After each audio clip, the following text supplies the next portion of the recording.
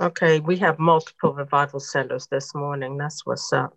Yes, it's you and I. Yeah. So yeah, if you're not teaching, just it's better just to log in with your personal one, so you won't have to boot the host and all that stuff. It's I don't know, it's weird. So um, okay, so let's go ahead and get started. So last week we um, did the early epistles when we looked at um, First and Second Thessalonians and Galatians. We also are jumping in today into the major epistles, um, which are First and Second Corinthians and Romans. I think I sent the email out saying Ephesians because it's just in the chronology. I think it's First and Second Corinthians, Ephesians, something like that. So my mind is just it went straight to Ephesians. But it's First and Second Corinthians and Romans that we are looking at today. So let's go over some questions. Some should be easy questions that we kind of talked about these past few weeks. Could someone tell me the difference between Peter's approach to preaching versus Paul's approach to preaching?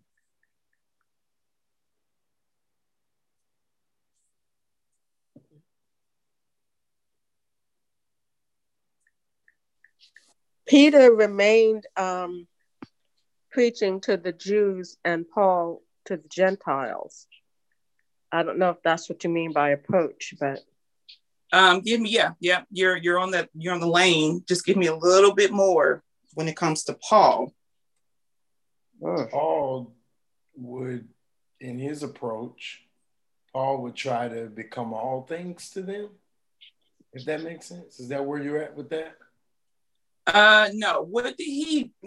Every time he went to a city, he had a kind of a certain formula that he did. Paul would go to the Jews, and then after, and that's like going into the synagogue or whatever, if I'm using the right word there. And then after that, he would then, if once they rejected him or whatnot, he would then move out to the Gentiles. Good. Yeah. Yep. And Tracy said that Peter, he would just go to the Jews only. And then if they rejected him, he'll find other Jews. So whereas Paul, he went to the Jews, and if they rejected him, he went to the Gentiles. And so it's really important to remember when we're looking at Paul's approach, because when you read various scholars, they always say that Peter was an apostle to the Gentiles, that he preached only to the Gentiles. And that's not true. As we see just reading scripture on the surface level, we see that Paul still preached to the Jews. Not all the Jews rejected him, though. There was some that received his word. And then every time he was in a city, it was like a mob started or this riot started with certain Jews. And because of the riot, he would go ahead and preach to the Gentiles. And so when we say Paul was the apostle to the Gentiles, it's more of a qualitative manner instead of a quantitative.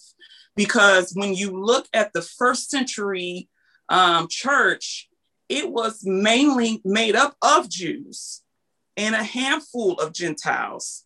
So the number of Gentiles that were converted in the first century is not greater than the number of Jews that was converted in the first century. So because of the strictness of the Jews, when they worshiped, they didn't want to even be by a Gentile unless they were a proselyte. And so if Paul is bringing in just one Gentile, he would have fulfilled the requirement of being the apostle to the Gentiles. You see what I'm saying? So it's just like in slavery, if you have 1% Black in you, then you are considered Black. So if Paul reached just one Gentile, he will fulfill the requirement of being the apostle to the Gentile. So as we continue to study and as we continue to look at history and things of that sort, we will see that the churches were overwhelmingly Jews, and some churches had, more a little bit more Gentiles than the other. But when you look at the first century, Jews were the majority in the churches, and we see that in Paul's letters. I mean, he talks about the law, and he talks about the transition from the law to grace. No Gentile will know anything about the law. So it would be odd for Paul to start talking about the law, and the law is for this, the law is for that. And the Gentiles like, no, we don't know nothing about the law unless they're a proselyte. But and so that's another kind of evidence that the church was majority Jews and the minority was Gentiles. Okay, so I just wanted to kind of bring that to light so we can have a understanding. Because a lot of our books, they will say, oh, he's the apostle to the Gentiles. He went to the Gentiles only and all that stuff. And that's not true. That's just reading surface level. So anybody got any questions or comments on that? Are we good with that? All right, cool beans. I just wanted to emphasize that. And we'll continue to unpack that as we continue to look at scripture and things of that sort. So another question, what are the 4 divisions of the epistles?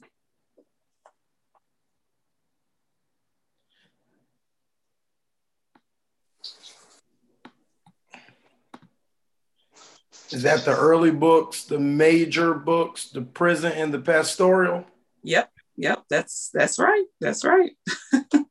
Tracy's a little slow this morning. Hold on. You must have walked away from her phone. I had put my phone down and walked somewhere else, and I'm like, oh, wait a minute, let me come in. That's what I thought. I was like, wait, she usually be jumping on by now. Could somebody tell me what books are in the early epistles? Galatians and 1st and 2nd Thessalonians. Correct. What about the major? 1st and 2nd Corinthians and Romans. The prison? Ephesians, Galatians, Philemon, Titus. No, Colossians. Sorry. Duh. Which you're getting ready to preach in. Hello. Right. And the in the pastoral or the personal letters. 1 Timothy, Titus, and 2 Timothy. Correct. All right, y'all. All right. So y'all did all right with that. That's funny. So today we are looking at the major epistles. So we're looking at 1st and 2nd. Give me 1 second. I told people before that I have to let some people in. So give me 1 second.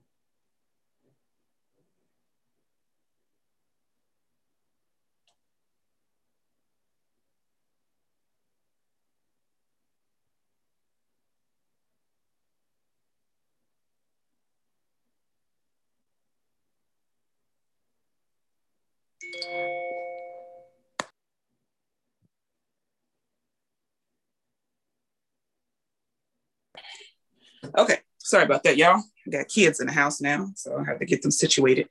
So, like I said, we're doing 1st and 2nd Corinthians, and we're looking at the book of Romans. Okay. So, could someone tell me what they know about Corinthians before reading the the assignment for in the book. What do you know about the Corinthian church? They were gifted. Yes, they were highly gifted. Yes.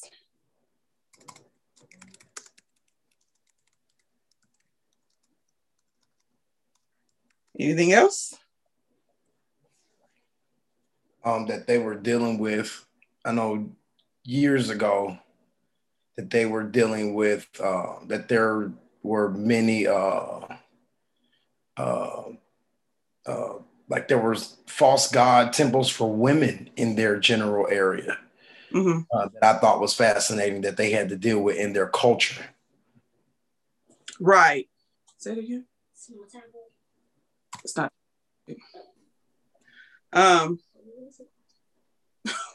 Look at my book bag. It's sitting on the couch. Okay. Yes, they had the temple. That was dedicated to women worship. The Aphrodite temple, and Ephesus, they had Diana. Yeah, so it was very common. Anybody else? I believe it was a little division. Say that again. I believe it was division. Yes, it was a lot of division. Yeah, going on if I'm mistaken, he began to stay because it was I guess some people believed in this, some people believed in that. Then they started to believe like, okay, I guess in him, he let them know like if I baptize y'all, then I would get the glory. So if I'm mistaken, it was Paul. I was reading a little bit yesterday. Okay, good. Yep, it was a whole lot of division going on. Anybody else? I think it was like a major city. It was a really big place. Yes. And was it a port city? Mm-hmm. Yeah, port city of Corinth. It was like it was a hot city. They call it, when you read scholars, they call it kind of like Las Vegas of today. It was wild. And but yeah, it was a port city, so you had all types of people coming in and out of the city. Anybody else? Okay. Well, we did pretty well. That's pretty much the general idea of Corinth and the Corinthian church. And so let's go ahead, as we've been learning, that if we want to know the background of the church, we go to Acts. So I hope you all understand now why they call Acts the history book, because this is where we get a lot of our background information for the epistles. This is how we get our information on how the church began in general. So let's go to Acts chapter 18. Let's go to Acts 18. Hold on. Let me see. Let me try to pull it up on the screen here so you guys can see it.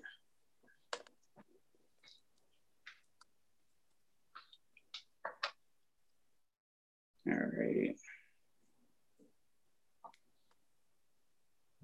And share my screen. All right, so hope you guys can see. Let me try to zoom in a little bit here.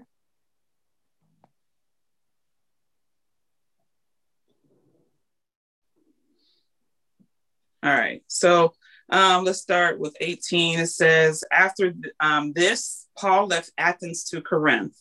So before Paul was in Athens, that's when he was reasoning with a lot of philosophers and using philosophy, trying to reason with them. That's when they had a kind of an altar that says like to the unknown God. And he was trying to explain to them the mighty God, the almighty God. Some of them were persuaded, some of them were not. And from that meeting there, he had a few that did convert over. So last week we left with him being in Thessalonians. And so he was driven out of Thessalonica, because of what he was teaching. Jason, he hid him in the house, and Jason was thrown into jail. And then when he was released from jail, they put Paul on the path to Berea. And so Paul, he preached in Berea for a little while. That's when they heard what Paul was saying. And then they left Paul and went back to search the scriptures to make sure that what was Paul saying was legit.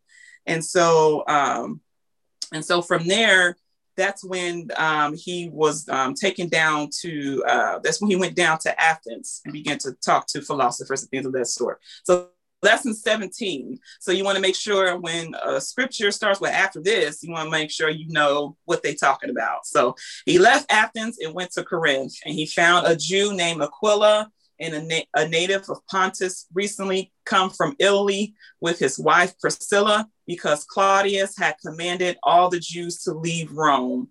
Does anybody know why the Jews had to leave Rome? Is it because of major persecution?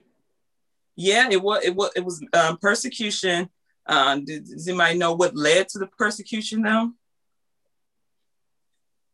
This is, I'm about to mix. Was it Nero? Wasn't Nero. Nero wasn't on scene yet. So is this the time when they were blaming them for stuff? They were like setting them up to look like they were the Christians were doing stuff? Yeah, the Christians, they said that they were starting stuff. They had the whole fiasco with the Messiah. And because of this whole Messiah dealing, because Rome is a city of peace. They don't want no drama. They don't like all that stuff. And so when they saw that these Christians were going back and forth with persecution within each other and all this stuff, that's when Claudius told them they had to leave.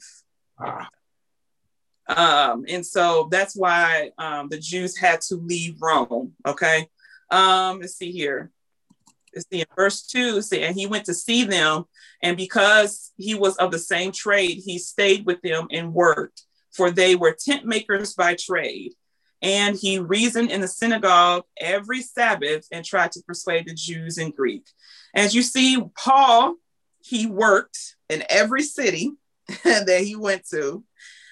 Because of the accusations of Paul, they told him that he was stealing money, and he was one of these jackleg preachers out here, and he can't be trusted and things of that sort.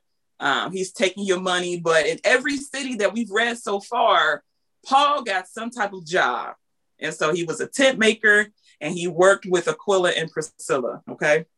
So when Silas, verse 5, when Silas and Timothy arrived from Macedonia, Paul was occupied with the word, testifying to the Jews that the Christ was Jesus.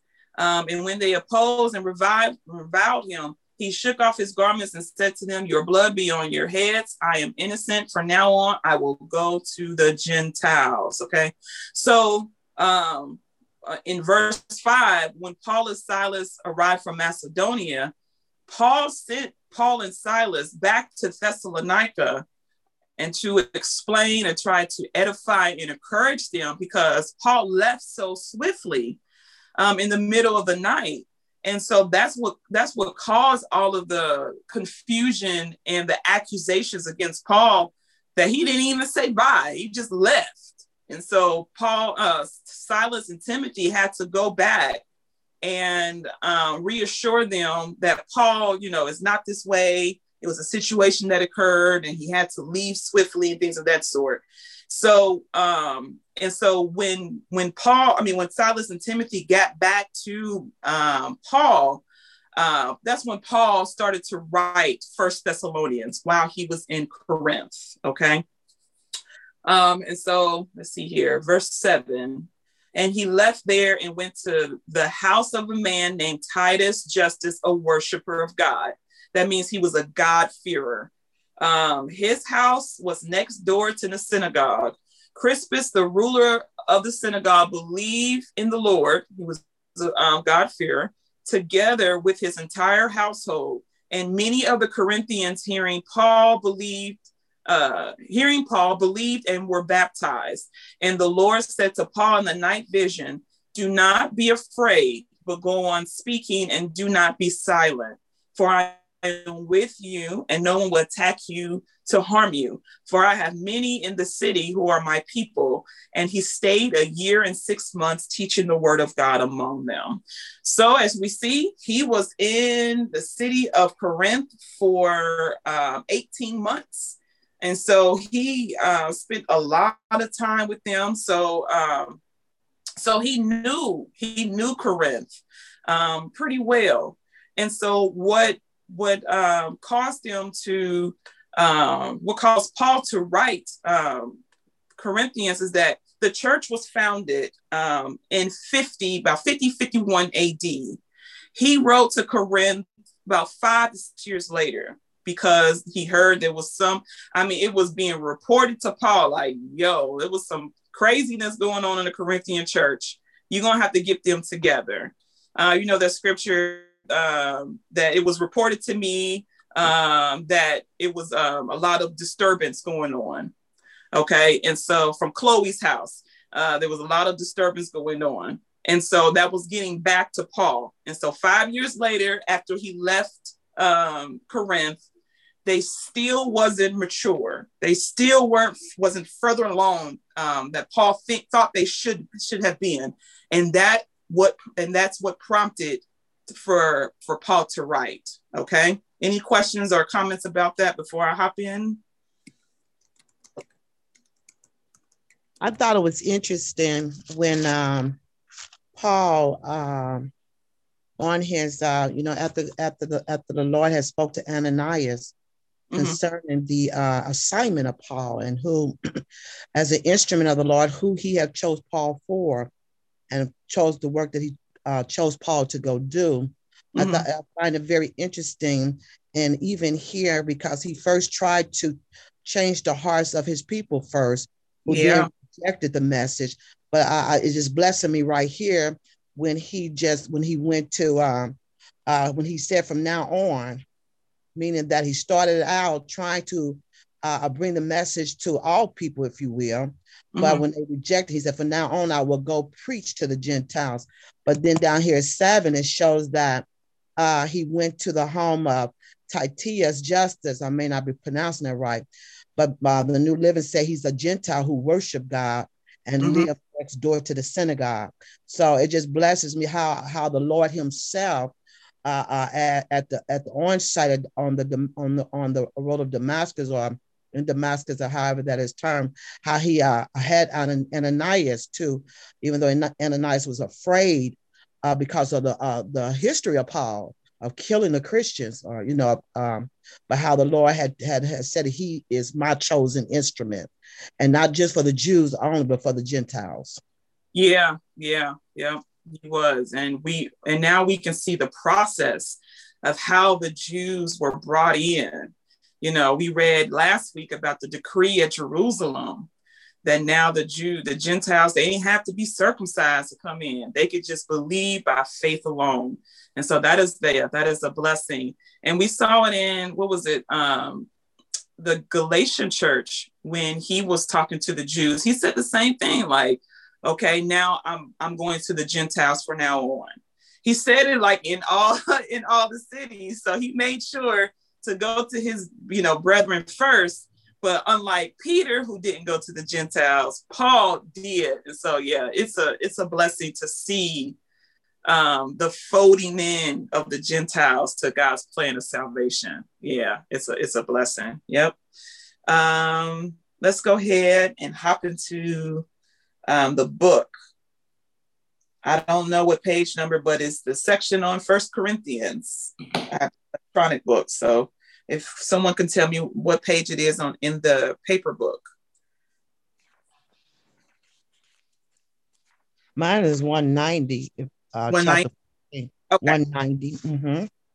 So page 190 in your book, Introduction to 1 Corinthians. So let's see here. Let's go to the slide first. So the letter was written from Ephesus during the third missionary journey of Paul. The date of the writing was probably late 54 or early 55. Information had come to the apostle from several sources concerning serious problems. Paul's purpose was twofold. First, to deal with the severe problems, and second, to answer the questions from the church. Okay. So, like I said, let me go to this chart here so you can see the timeline. And so Paul, he was in Corinth in 51. So when you're looking at this chart, the blue is where he is. The black is what he wrote. Okay. So right now he was in Corinth in 51. That's when he wrote 1st and 2nd Thessalonians, because they had issues that he needed to sort out concerning the day of the Lord and things of that sort. So he was in Corinth. He got to Ephesus in 56 AD, and that's when he wrote Corinth. So about 5 to 6 years later, he wrote to the Corinthian church. So it was a lot of stirring up. There was a lot of things going on, and Paul had to sort it out. And we talked about last week that 1 Corinthians is not necessarily the first letter that Paul wrote to the Corinthian church. There was some hints within the letter, because he says in one verse that I written to you before. And so that's proof right there that 1 Corinthians is not necessarily 1 Corinthians. And with his other letters, he had a certain format to his letters, and the Corinthian letter did not fit that format. Does anybody remember the format of the epistle, how he usually writes his letters?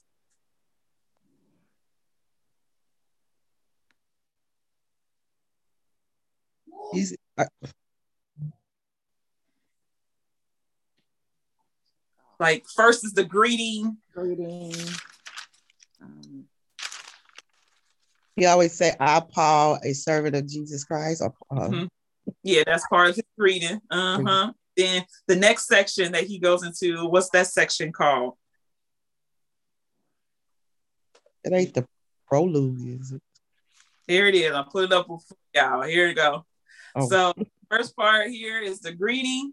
He always go into the doctrinal section. He for the letter of Galatians and Thessalonians, he talked about justification and sanctification, things of that sort. Then he does practical application, and then he gives his closing greetings and things of that sort. But with this letter to Corinth, he did his greeting, and then he started hitting hard with the Corinthian church. And so here it is in verse 10.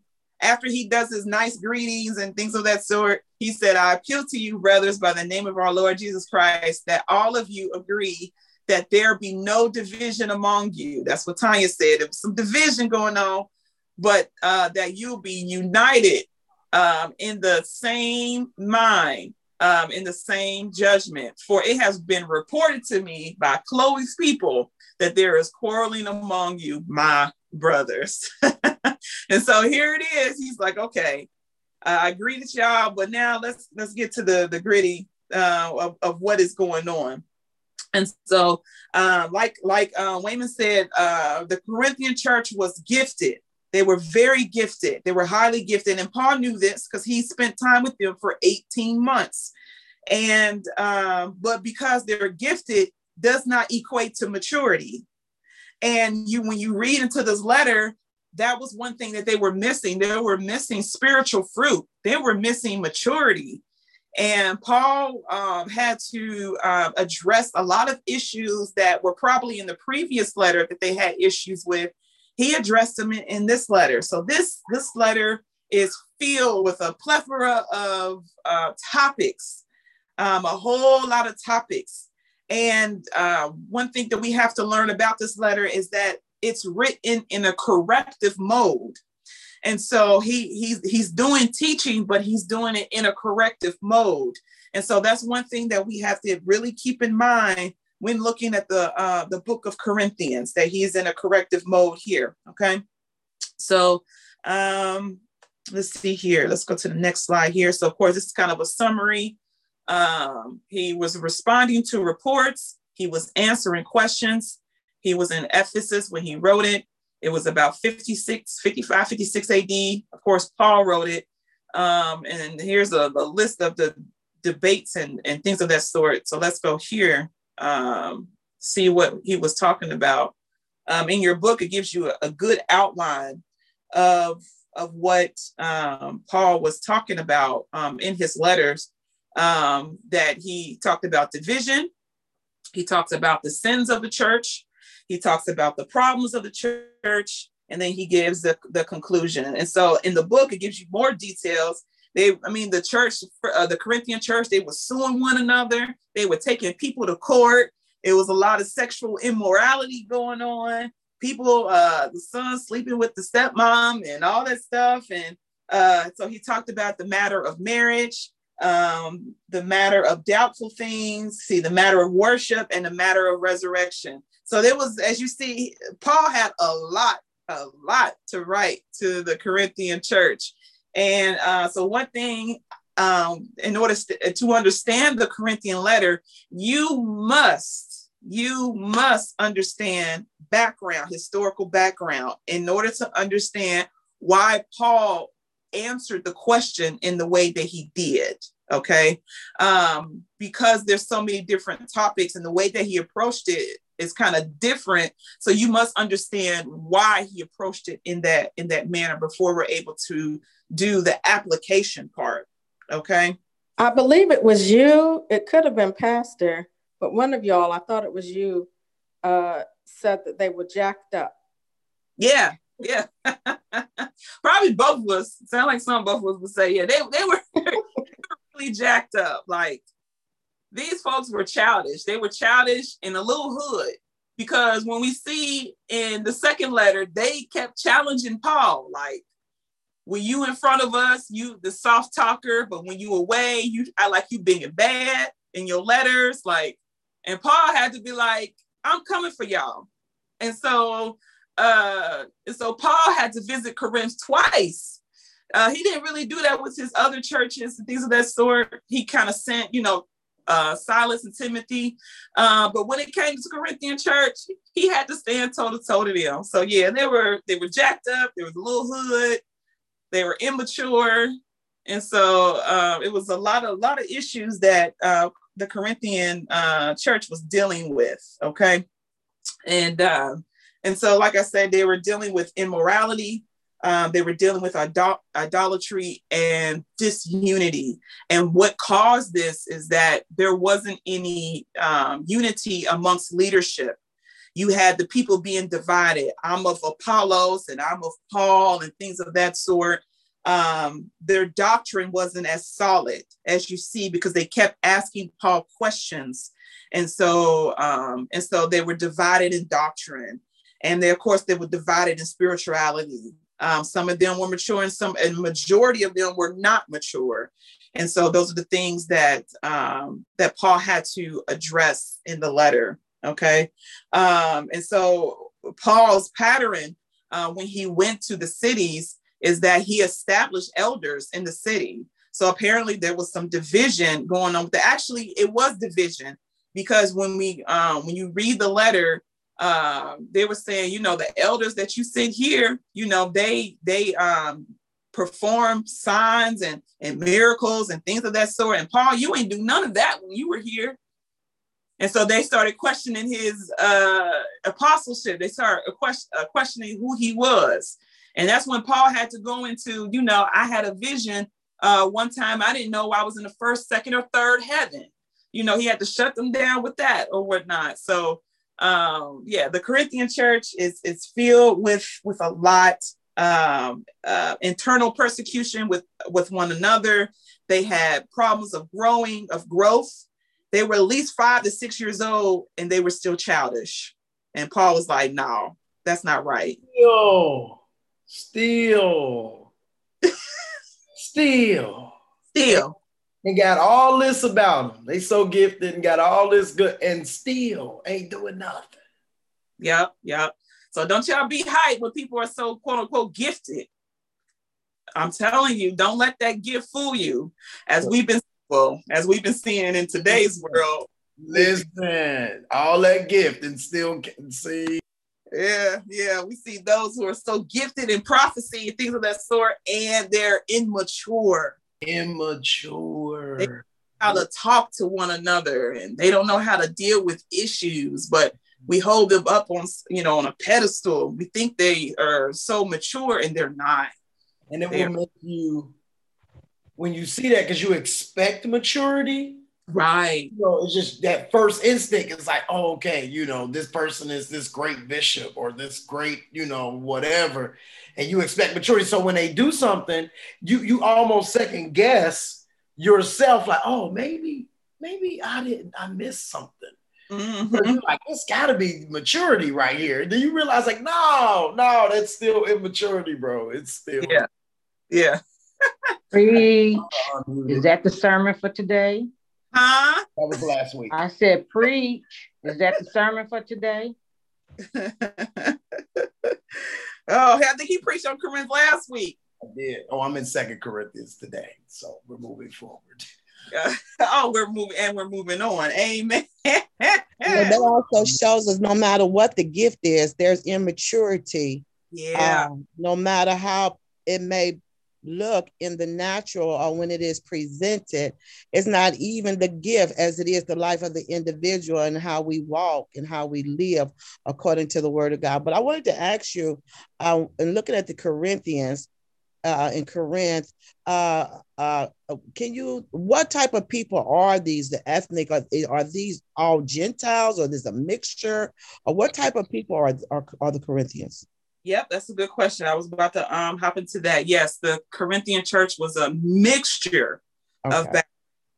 And the book, and under special considerations, under the city of Corinth, the 3rd paragraph, let me read that part there, because then you'll see kind of the influence of the church. So the 3rd paragraph, under the city of Corinth, under special considerations, it says, Corinth was known as the prosperous but corrupt city. To live like a Corinthian became synonymous with life of luxury and licentiousness. The city was known throughout Roman world for its vice and immorality.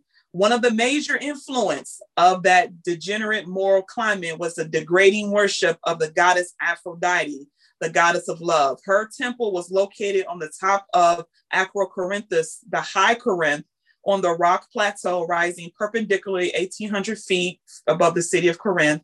This temple housed about 1,000 prostitutes who were there to aid the worship of Aphrodite. Many other temples were found in the city, and these simply added to its moral corruption.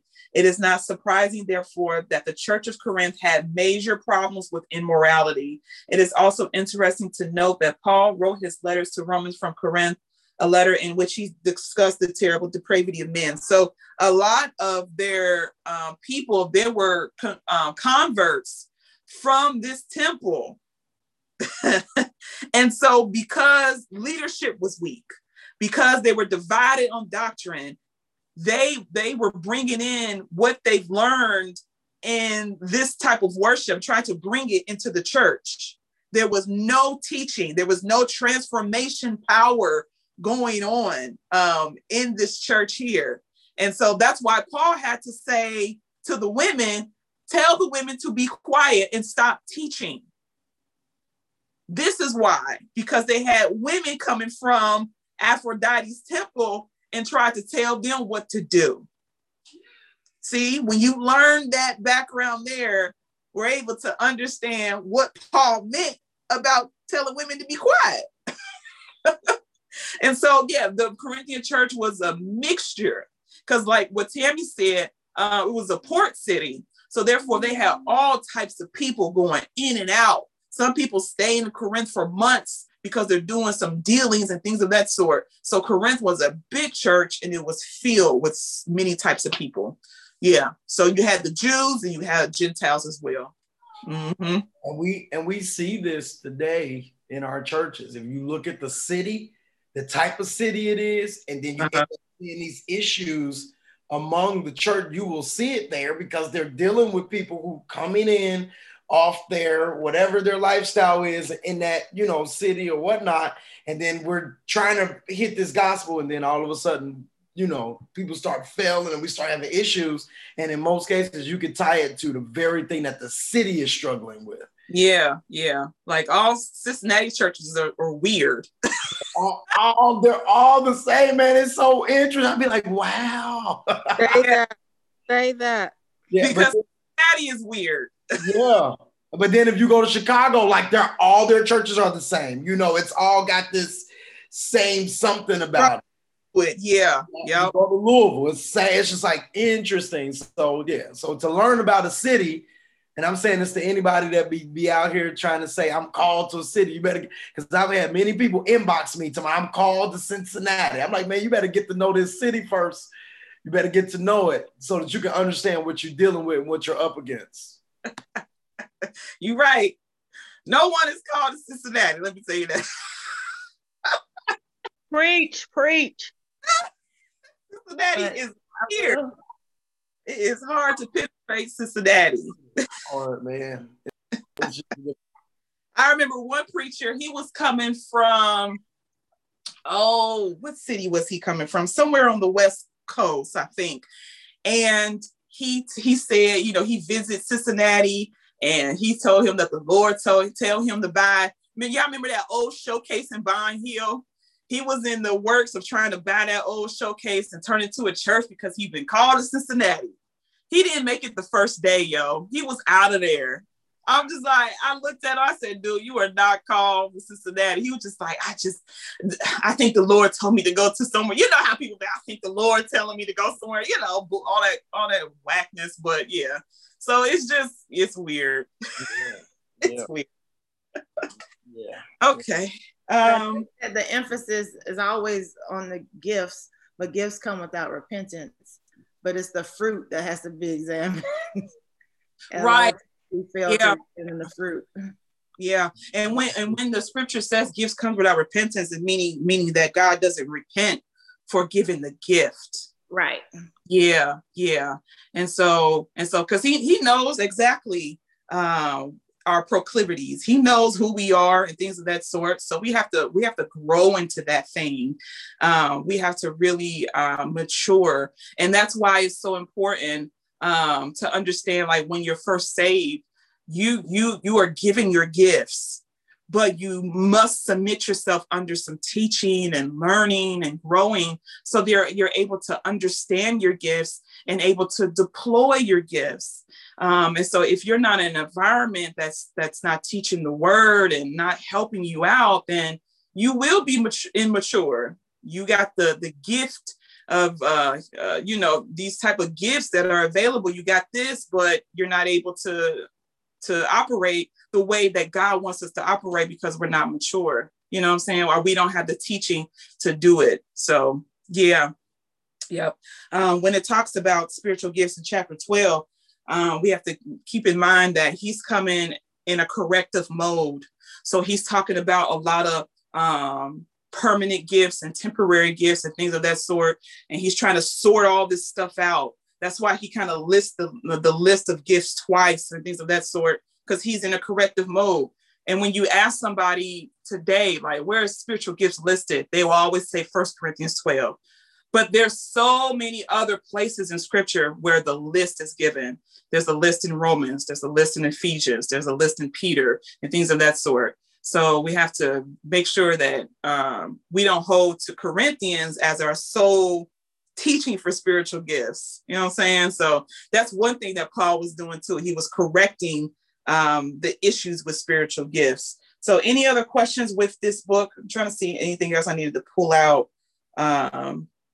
with the 1 Corinthians, but I think we kind of get the idea of what this letter was about their immaturity. It's about them sanctification and things of that sort.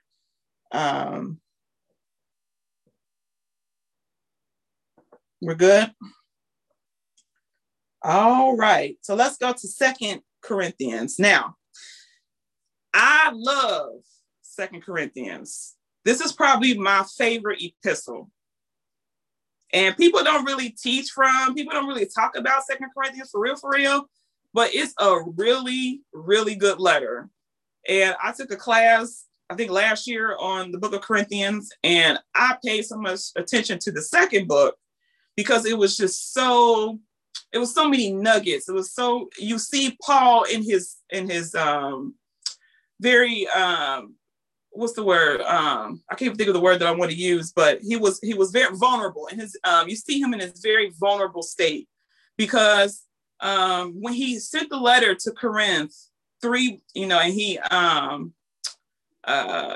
sent the letter to Corinth, and then he sent, I think it was Titus to Corinth to check up on them, and he came back, and now they're like, okay, Titus said, so far things are looking good for the Corinthian church, but there's still a minority of people that still have beef with you, Paul. And so Paul had to straighten that out. So that's kind of the reason for Second Corinthians. So this epistle is it's a personal epistle. It's a very defensive epistle. And so this is something to really, really keep in mind here when looking at this book. Okay, so let's go to the slide here. 2 Corinthians was probably written shortly after 1 Corinthians, perhaps in AD 55 or 56. It was written from Macedonia, where Paul had gone seeking Titus, his co-worker. Paul wrote 2 Corinthians to reinforce his authority as an apostle of Jesus Christ. It was absolutely necessary for him to do this in order to preserve the health of the church. So he didn't do it to make sure that, to fix my credibility with y'all and on a personal level, but it was more about, if y'all out here slandering and bashing me, this will affect the growth of the church in general, because word will travel around the cities. Like, if this Paul comes to y'all city trying to start a church, don't believe him. He a fake, he a clown, all this stuff. So he had to really defend his apostleship in this book. And he does the same thing in the first letter of Corinthians in chapter 4. He defends his apostleship as well. So he's doing it again in 2 Corinthians, okay? So let's go to, in the book, under purpose and basic outline for, let me see here, 2 Corinthians. Let's go to purpose of Corinthians. I'm not sure what page. Someone holler out what page that is on. 200. 200, thank you. So page 200, the purpose of 2 Corinthians. So as trouble continued to fester in the Corinthian church, Paul sent his capable associates Titus to Corinth to deal with the situation. Later, Paul himself left Ephesus and traveled to Troas, where opportunity was favored for him to minister. However, Paul was so deeply concerned about the conditions of Corinth and was so very anxious to hear from Titus that he journeyed to Macedonia, hoping to meet Titus there. Finally, Titus did arrive from Macedonia and reported the things at Corinth were generally positive, but he told Paul that there was still an aggressive minority opposed to Paul. Paul therefore wrote 2 Corinthians to reinforce his authority as an apostle of Jesus Christ. It was absolutely necessary for him to do this in order to preserve the health of the church. He also wrote to give thanks for favorable response towards him and his ministry, and was now being exhibited by the majority. Furthermore, he felt he needed to remind them about giving to the poor saints of Judea and instruct them on the proper attitude towards one another who repents. And so, it was getting better. 3 months later, it was getting better, but he still had a little issues that he had to clear up with the Corinthian church here, okay? So the 2 Corinthians, this is a lesson, I believe, for leaders. This is a lesson for disciples and those who, just minister, period, of course, which is disciples. Even when it's a personal matter, it's not really personal, okay?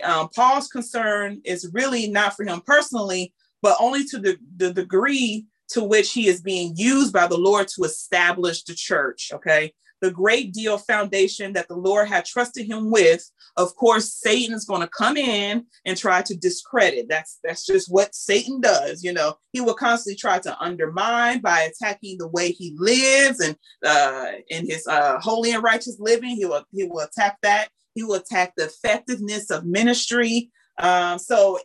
As we are going out, as we are growing in the Lord, as we're becoming mature disciples, we must be able to live. We must be able to live above reproach. Okay.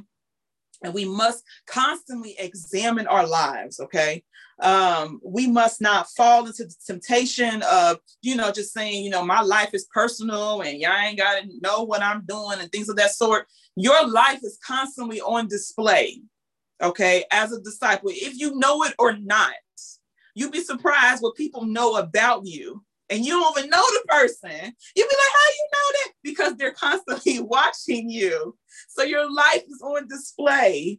And so because of that, you want to be able to live a life that's credible, that is credible to your teaching. Okay, so if you're out here going live on Facebook and you're out here posting these posts, but yeah, you live in this opposite life, they're going to be like, oh, no, she just fronting on Facebook. You know what I'm saying? So we have to make sure that we're living above reproach, okay? That when someone comes to you with drama, say someone comes to me about drama about Tanya, and they're like, she this, she that. And I'm looking like, no, not the Tanya I know. Like, you want to live a life like that when people are coming to you with accusations.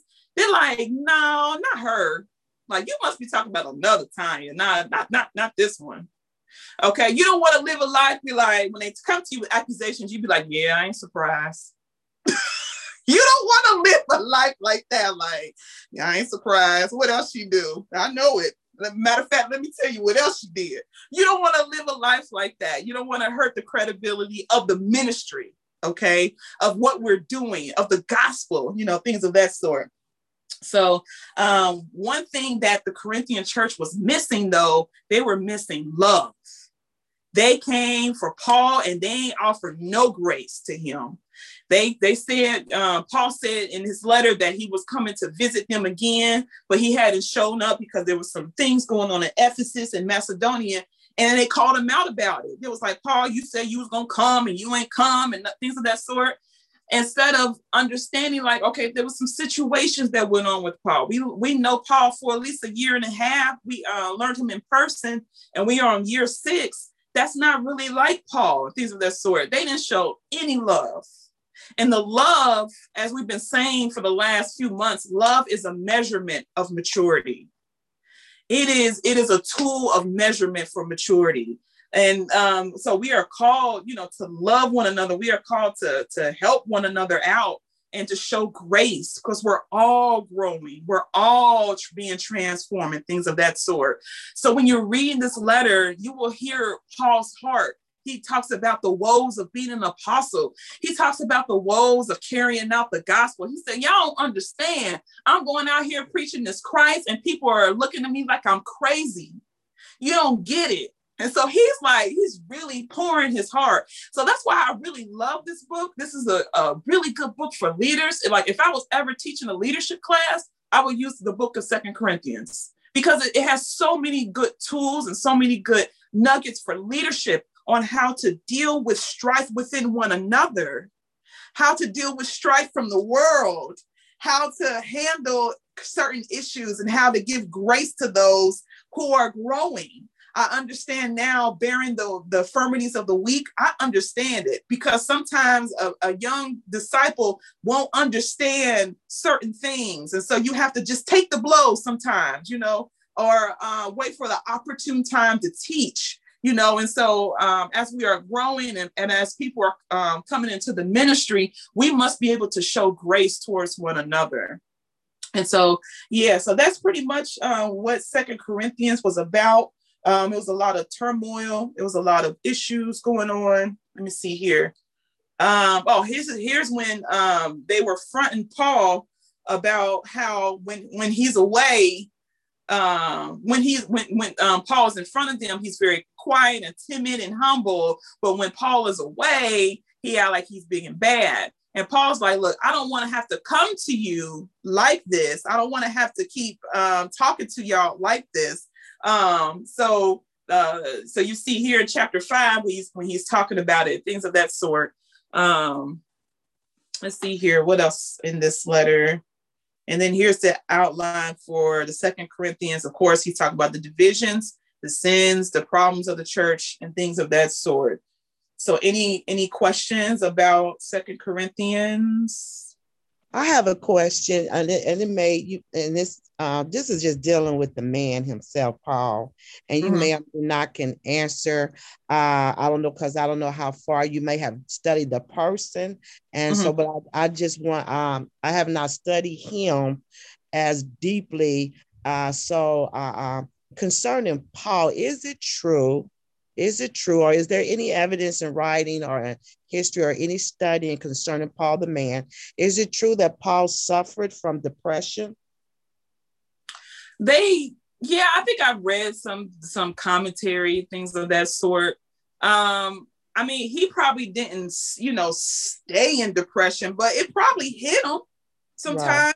Right. Just in general, just dealing with churches and dealing with mobs and angry people and dealing with being thrown in jail, he probably did deal with a little hint of depression. I wouldn't be surprised. Because I know that even, like you said, all of the attacks that he received from the outside that tried to undermine the ministry and to throw over everything that, tried to disrupt the foundation that he was laying. Yeah. So I just wanted to know that you find anywhere in your study to, because yes, it is sad, but then how much truth to that? We all can go through a phase of concern, but not necessarily depression. We can also, go through these phases of combating with someone that's trying to, disrupt and overthrow, but not necessarily depression. So I just wanted to know, was this a factual?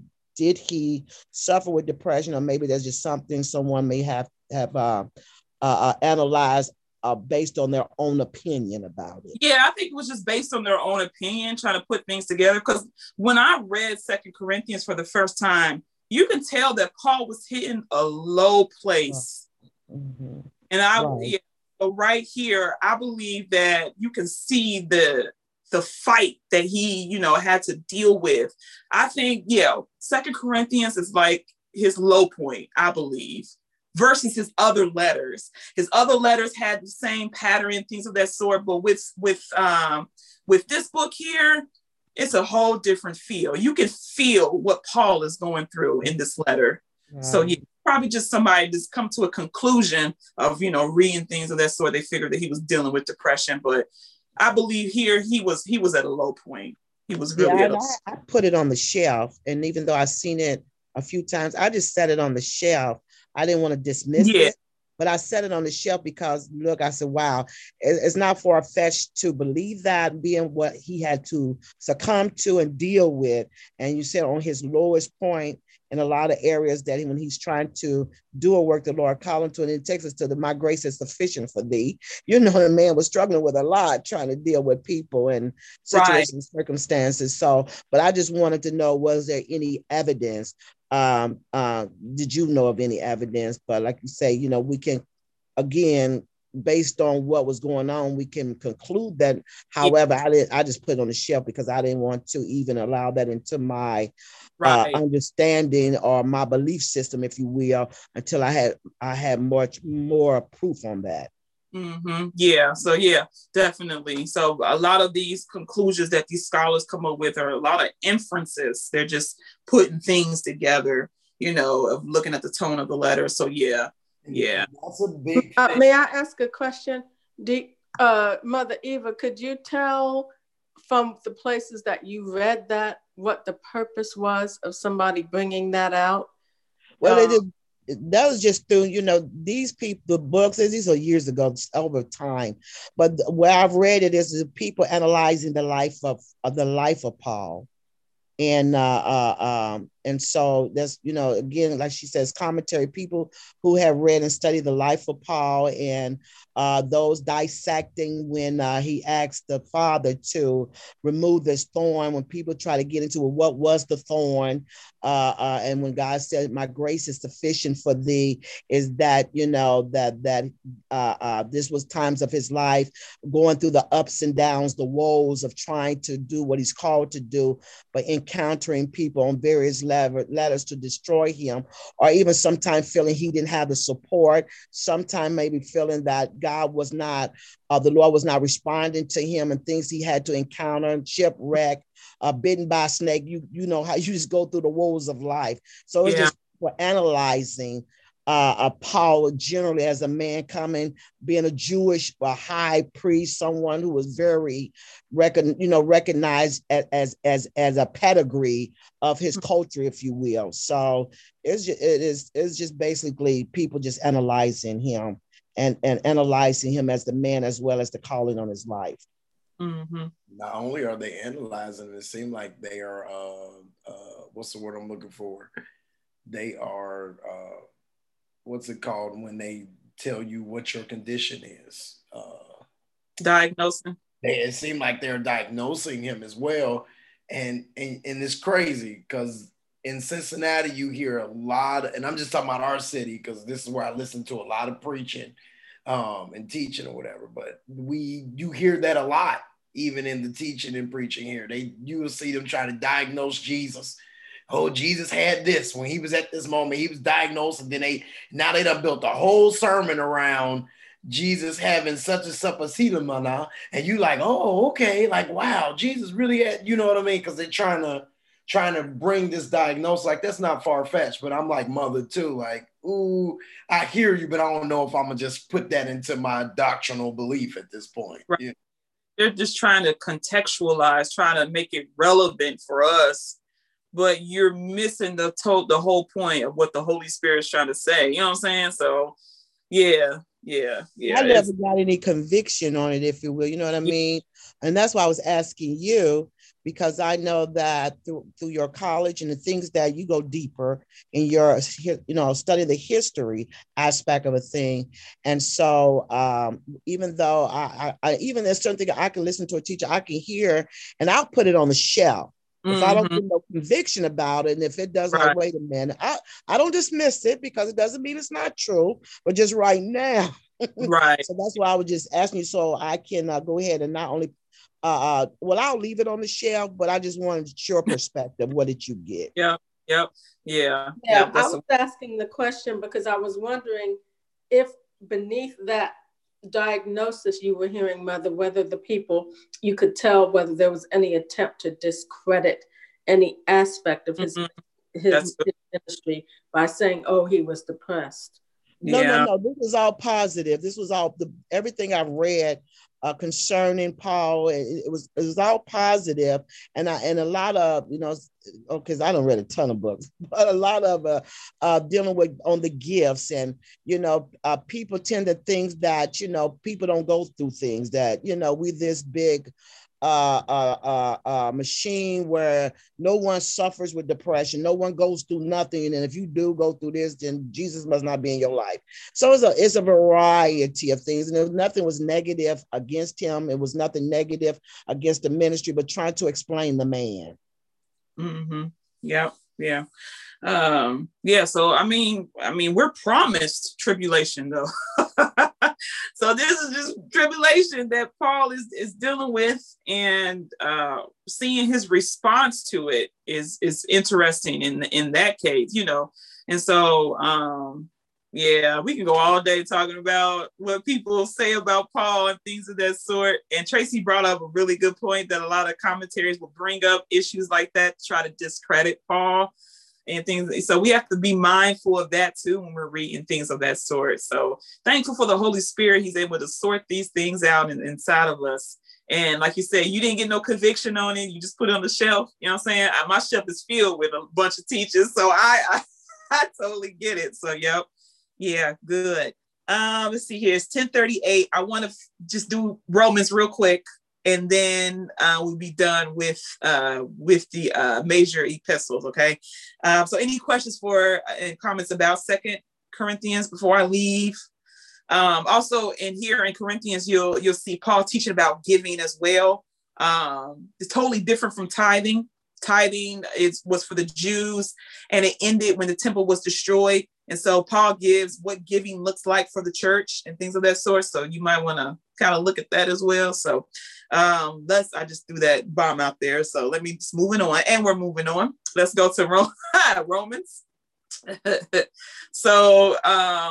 So we're not going to be able to read background information in the book of Acts on Romans because Paul did not find Romans. He did not establish the Roman church, okay? So Romans was written from Corinth on the 3rd missionary journey. Paul spent about 3 months in Corinth at the end of his 3rd journey. This will have placed the writing of the letter about 56 AD. Twice in the letter of the apostle gives a reason for writing Romans, okay? So here in Romans chapter 1, it says, "First, I thank God through Jesus Christ for all of you, because your faith is proclaimed in all the world. For God is my witness, whom I serve with my spirit in the gospel of the Son, that without ceasing I mention you, always in my prayers, asking that somehow by God's will I may now I can't read. I may now at least succeed in coming to you. For I long to see you, that I may impart to you some spiritual gift to strengthen you. That is, that we may be mutually encouraged by each other's faith, both yours and mine." So the news about the Roman church was spreading across the region. And Paul had, he had a desire to come to the Roman church at Rome, just to sit with them, just to encourage them, just to pour into them as they pour into him and things of that sort. But as we see throughout his journeys, that he never made it to the church at Rome, even though he made it to the city of Rome, but he hit a lot of bumps and he was in jail and all that stuff, but he never made it to the church at Rome. And so like I said, Paul did not find the church at Rome. There are 3 theories of how the church started. First, they believe that the disciples who were at the day of Pentecost, who came from Rome down to Jerusalem, they believe that those who witnessed the outpouring of the Holy Spirit and things of that sort went back to Rome and started church. So they believe that disciples started the church. Second one is that Peter started the church at Rome. That's the second one. And the third theory is that Cornelius started the church at Rome because he was a Roman soldier, I believe. And so they believe that he went back and began to proclaim the gospel. So people are not sure. This author here in our book, I believe he's leaning towards the disciples finding the church. And so, because you see it in a few other churches that apostles did not find churches. It was very common for disciples to find churches. The church at Antioch was not found by an apostle. The church of Colossae was not found by an apostle. It was found by just regular, disciples and things of that sort. And so when we're looking, does someone have to say something? Yeah, that theory about Peter, it made me think about something. The second one you said, is that why I know when I do a lot of reading, they declare Peter to be the first bishop? Yes. That whole Roman Catholic Church and all that. Is that where that come from? Yes, that is exactly where it comes from. Because I read that and I'm like, okay, that makes sense. Yeah. So that's a good point. Thank you so much for asking that question. That clears up a lot. Yes, yep. The Catholic Church, they believe that Paul did find the church at Rome, and since the headquarters of Catholicism is in Rome, they said that Paul is the bishop of Catholicism. He's the bishop at Rome, and things of that sort. That's where it comes from. Yep. Paul or Peter? What I said, Peter. Sorry. Yeah, you said Paul by mistake, but I've been talking about Paul. Peter. That Peter is the bishop at Rome. So yes, Peter. Okay. What else was I gonna say? Oh yeah. So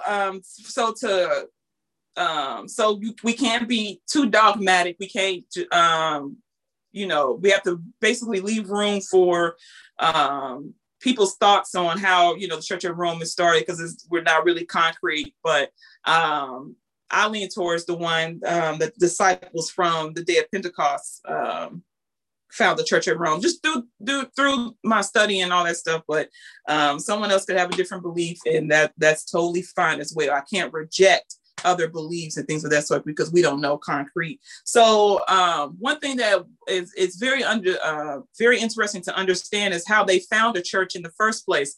Paul, he went into a community of non-believers and started a church. Whereas here in the US, we don't start churches from a community of non-believers. We pull people are already believers. And so we come and organize a church. So when it comes to founding the church, according to scripture, it was a community of non-believers, and he's coming in to preach, and he's converting these non-believers. And from that point they're able to start a church. Okay. So that's kind of the definition of how you find or found a church, is that you're in the midst of community of non-believers in an area where the gospel has not been preached. And they you can lead them to conversion, and there you're able to start a local church. Okay. So that's kind of the definition of finding the church according to scripture. Let's go to the book real quick. Real quick. I know I'm like over time, or maybe I'll just finish. How about I finish Rome next week? Because I'm over time now. And I know people are moving and trying to get ready for church. So any questions or things of that sort that I went over so far? Yeah, next week I would like for you to bring up or to hit more on, because I think it's very important, especially to how the apostles today, or whatever they're doing. We talk about the founding a church. This community is a community of non-believers, meaning that to find a church is meaning these are people who is non-believers, are opposed of getting a group of people together, organize a church based on believers. So, having I started a church, I started a church in Cincinnati, but those who came to whatever you call yourself starting with nothing but a group of believers just coming along to organize with you. Right. Totally different from what Paul was doing. Totally different. So yeah, that's definitely something to keep in mind. And yeah, we'll talk about that a little bit more next week. Yep. Any other questions and things of that sort? Ms. Renee, I got your message about your email. My email's been going into people's spam box. So definitely check your spam, because my emails are probably sitting in there. So yeah, I have your email. I went in and double checked, and it's the one that you sent me. So definitely check your spam box. And those who haven't been receiving my emails, check your spam box, because they're probably sitting in there. Okay, thank you. You're welcome. Let's see here. Make sure I take attendance and things of that sort. I think I got everybody who was online here. All right. So if we don't have any other questions or concern, I will go ahead and pray out here. Father God, we thank you for this day. Thank you, God, for your word, oh God, and that we're able to unpack it, and we're able to understand the mind of Christ, and we're able to understand your apostles that you sent to spread the gospel, and your disciples. You use the disciples as well to spread the gospel. And so, God, we love you. We thank you, oh God, that we're getting an understanding of your word. And all of our getting, we should be able to get understanding, Father, and that, and then from there, we're able to apply it to our lives, Father. So I pray for everybody's study habits, and that we're continuing to lean and depend on your word, and depend on you, Father. God, so we lift you up and we bless you. We give you all the praise, glory, and honor in Jesus' name. Amen. All right, you guys have a good day. I will see you all later. Good class. Good class. Guys, love you. See you soon. Amen. Everybody have a great week. You too. You too.